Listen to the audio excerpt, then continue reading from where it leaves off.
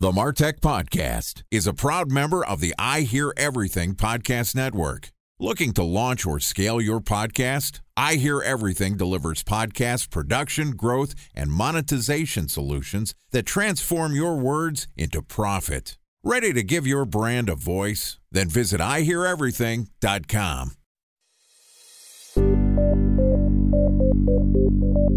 From advertising to software as a service to data. Across all of our programs and clients, we've seen a 55 to 65% open rate. Getting brands authentically integrated into content performs better than TV advertising. Typical lifespan of an article is about 24 to 36 hours. If we're reaching out to the right person with the right message and a clear call to action, then it's just a matter of timing. Welcome to the MarTech Podcast, a Ben J. Schaap LLC production. In this podcast, you'll hear the stories of world-class marketers that use technology to drive business results and achieve career success. We'll unearth the real-world experiences of some of the brightest minds in the marketing and technology space so you can learn the tools, tips, and tricks they've learned along the way. Now here's the host of the MarTech Podcast, Benjamin Shapiro. Welcome to the MarTech Podcast. Today we're going to talk about the technology behind competitive intelligence in marketing. Joining us is Angelo Ponzi, who is the founder and fractional CMO at Craft Marketing Architects. Craft Marketing Architects uses their experience in research to gather the necessary insights from your customers, prospects, competition, and market to develop fact-based approaches to building efficient blueprint plans for growth. Yesterday, Angelo and I talked about determining your brand differentiators, and today we're going to continue the conversation talking about establishing a competitive intelligence program. All right, here's the second part of my conversation with Angelo Ponzi, the founder and fractional CMO of Craft Marketing Architects. Angelo, welcome back to the MarTech Podcast. Thank you. Glad to be back. I'm excited to have you back on the show and continue our conversation. Yesterday, we started off talking about differentiation. You went through this process in rebranding from the Ponzi Group to Craft Marketing Architects. And basically, my summary from yesterday was differentiation. You want to be different. You don't have to be unique in the entire world. The only person who's, in your case, focused or positioning themselves as a marketing architect, a strategist, but you do want to be different where it matters for your business within your referral network, in your example. There's the notion of also understanding not only how are you different, but what's the world like around you. Talk to me a little bit about competitive intelligence and how do you recommend brands set up a competitive intelligence program? So I call it keeping your finger on the pulse of the marketplace. I recommend to clients all the time, you have to keep an eye on your competition. It isn't an annual event. It's, your strategic planning meeting and somebody starts talking about the competition and then you never talk about the competition again unless the sales guys are talking about it. To me, there's a data collection process that should be ongoing to understand what your competition is doing, looking at their press releases, looking at their website. So you're really gathering information from a secondary standpoint, if you will, to try to understand how they're messaging, looking at new products, looking at new distribution channels, looking at pricing, and ultimately digesting this information to determine how it impacts your business. And so if you don't do this on an ongoing basis, if you will, whether you're looking at it on a monthly basis, a weekly basis, quarterly basis, there's a lot of time that passes by. And if you're not paying attention, you're relying on, I'll say, a salesperson coming in and saying, hey, XYZ company just launched a new product. Well, at that point in time, potentially it's too late. We might have found out about it much earlier. So there's this, again, I go back to data collection. And the other thing, too, that I always look at is what are they doing with the data? Who's analyzing it and how it's getting presented back in the organization? I actually picked up a new client a few months ago, and I was building my initial presentation to them. I started noticing that there was a ton of information that had been being collected at various points, but nothing consistently. But on the downside, nobody had actually ever talked about it. It was just somebody was collecting it, but they weren't doing anything with it. And so now we've converted that. So on a regular basis, we're tracking, we're reporting, and we can kind of see trends in what's happening from a thematic standpoint. What's the marketplace interested in? What kind of content are they consuming? So why write about ABC when they're really interested in XYZ? So we're utilizing all this information not only to help us from a strategic standpoint from sales, but also from marketing, content development, positioning, whether we should go to a trade show or not.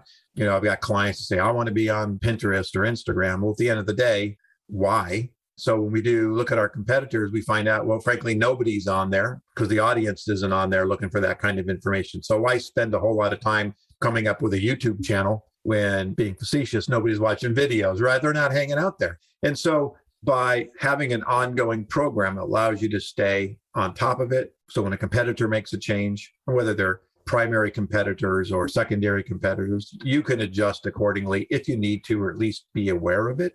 And, over the years, and as a marketer yourself, you've heard this, right? I don't have any competitors. Well, we all have competitors of some way, shape, or form. To your point in our last conversation, they might not be doing exactly the same thing, but we're also assuming that our audiences understand how to separate those, right? Back to the conversation from yesterday. Marketing is not just marketing, right? It encompasses a lot of different things. So if I say marketing, you say marketing, we're leaving it up to them to interpret it. That's why we want to segment it out, try to use points of differentiation to make it clear and more relevant to the audience. And that's why I recommend an ongoing competitive intelligence program, so we can make sure that information is added into the mix of everything else.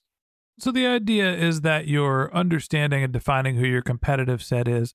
You're analyzing what's happening in their business. You're aggregating some data, and then you have to figure out what to actually do with it. It seems like there should be a balance here of understanding what your competition is doing and then overreacting or always feeling like you have to make course corrections because your competition is making a change. I'll use the example.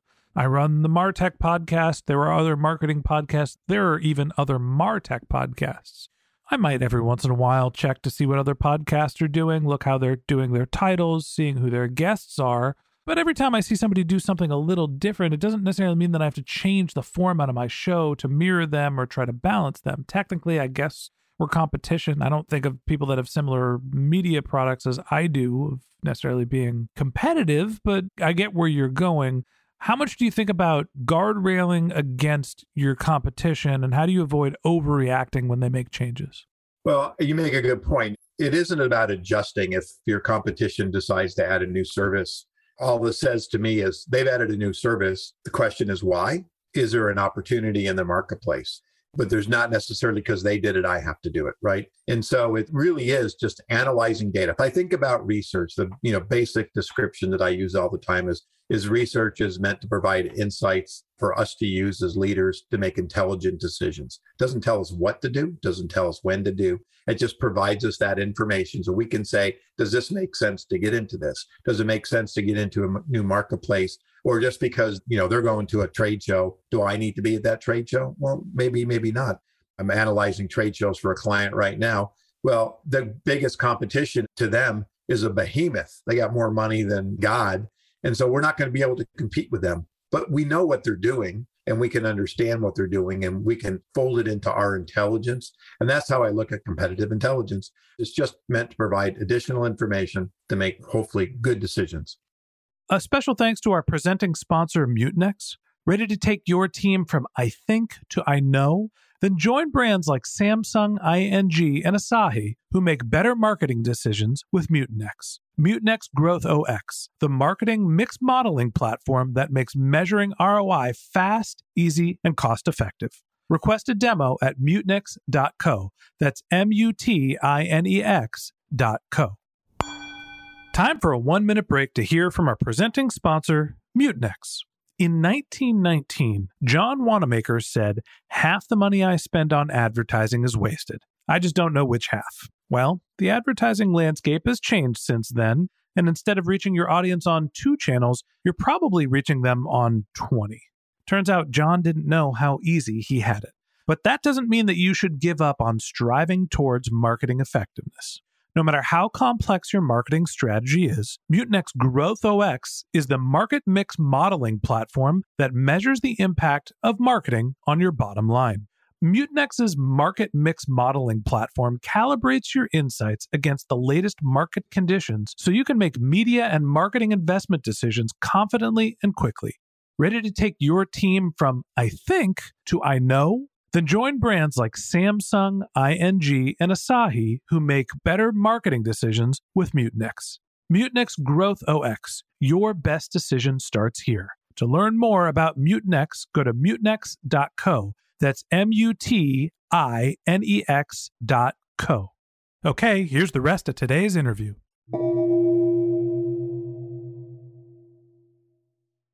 The word that you said that sticks out to me is understanding. And it makes sense. We're talking about competitive intelligence. And understanding what's happening in the marketplace does not necessarily mean that you have to course correct. And I think that's the important part about competitive intelligence. It is being aware. It is monitoring. In the same way that you think about consumer intelligence, I want to understand the behaviors of the people that might be interested in my products or services. Now, just because you get some consumer intelligence and you realize that one segment may or may not be interested in one of your products doesn't mean that you have to scrap it altogether. You might look for another audience that's interested. You might modify the existing product slightly. You might just decide you're going to keep doing what you're doing. And the same thing happens with your competitive intelligence. You understand who your competition is and what their behavior, and it tells you a little bit more about the overall marketplace and the universe that you operate in. Now, you mentioned that you're establishing a competitive intelligence program by collecting data and trying to build some feeds to figure out what's happening. Talk to me about the type of data that you're looking at when you build a competitive intelligence program. Sure. By the way, I do have an ebook on my website that gives some guidance on how to build this program. It's a free download. So if you're a listener and want to go grab that. But part of it is looking at what can we get from a secondary standpoint, everything from Google alerts, right? Just simple stuff. If somebody puts a press release out, I want to get that information. I want to, again, look at the website. So some of those real touch points that a prospect's going to go to. There was a McKinsey study that came out, I think it was last year sometime. They looked at between 2016 and 2019 that identified that there was an 85% increase in the amount of research that a B2B prospect was doing online before they ever picked up the phone to call somebody. So right there, it's telling me I need to be more aware of what's going on. That was a simple understanding that we could factor in to make sure that what we were doing online or on our website was making more sense, that we were giving them the right kind of information versus if it was the opposite and it said 85% increase in looking at requesting PDFs, we could have reacted to that. So it's just, again, how do we collect? How do we watch? What can we see that can have those impacts on the planning process? And again, it's not necessarily reaction, but there's a wealth of information that you can get, whether it's secondary or whether you're purchasing publications or research reports. And then certainly at the end of the day, you can do quantitative studies and, you can do focus groups or one-on-ones or market studies to gather that kind of information. There's a lot of different ways that you can understand what's happening in the marketplace. You can look at market research that's published. You could buy data, collect your own data, look at social signals. You could use search data. That's a great source for user intent and also what's happening with your competition. At the end of the day, it's all about understanding what is happening in the marketplace so you could figure out how to change your marketing strategies to help your business grow. And we're going to continue the conversation tomorrow and talk a little bit more about that. So that wraps up this episode of the MarTech Podcast. Thanks for listening to my conversation with Angelo Ponzi, founder and fractional CMO of Craft Marketing Architects. In the third part of this conversation, which we'll publish tomorrow, Angelo and I are going to discuss using marketing as a growth engine. If you can't wait until our next episode and you'd like to learn more about Angelo, you can find a link to his LinkedIn profile in our show notes. You can contact him on Twitter, where his handle is AngeloPonzi15. That's ANGELOPONZI, the number 1, the number 5. Or you can visit his company's website, which is craftmarketingarchitects.com. Just one more link in our show notes I'd like to tell you about. If you didn't have a chance to take notes while you were listening to this podcast, head over to martechpod.com, where we have summaries of all of our episodes and contact information for our guests. You can also subscribe to our once-a-week newsletter, and you can even send us your topic suggestions or your marketing questions, which we'll answer live on our show. Of course, you can always reach out on social media. Our handle is MarTechPod, MarTechPod, on LinkedIn, Twitter, Instagram, and Facebook, or you can contact me directly. My handle is Ben J. Shap, BenJShap. And if you haven't subscribed yet and you want a daily stream of marketing and technology knowledge in your podcast feed, we're going to publish an episode every day this year. So hit the subscribe button in your podcast app and we'll be back in your feed tomorrow morning. All right, that's it for today. But until next time, my advice is to just focus on keeping your customers happy.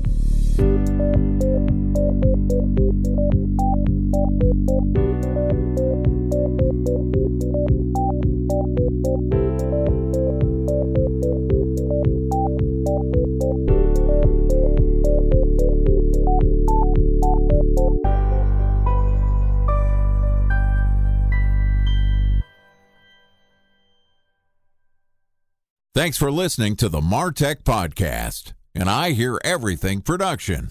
Looking to launch or scale a podcast like this one for your brand? Then visit iheareverything.com.